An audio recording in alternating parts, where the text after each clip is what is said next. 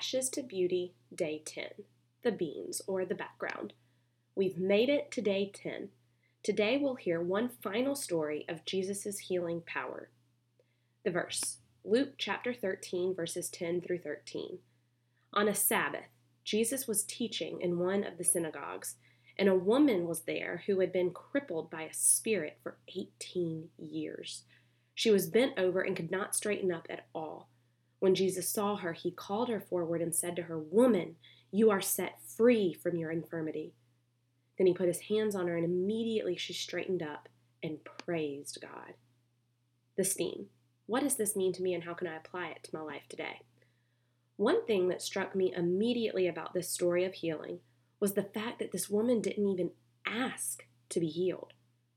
My study Bible shares some context about this story, and from that we know Satan was actively at work in this woman's life and had been for some time.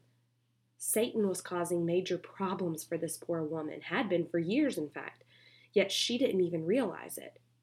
She couldn't call out for help because she couldn't recognize where she was struggling. I can't help but think about myself and how I allow Satan to play games with my mind to cause trouble and issues in my life, and how I too fail to even see the problem many times. I can't cry out for help or mercy because Satan is so tricky, so conniving that I fail to even recognize the fact that I need help. Out of nowhere, I'll be angry. I'll allow past situations to replay in my mind, bringing out those emotions of anger, hurt, and betrayal all over again.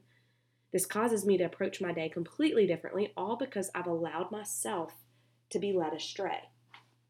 Without even being asked for help, Jesus heals this woman. He places his hands on her and says, "Be free." What a beautiful image. In moments where I need Jesus, moments where I can't even put my finger on what the problem is, he reaches out to me, places his hands on my shoulders, and says, "You are set free."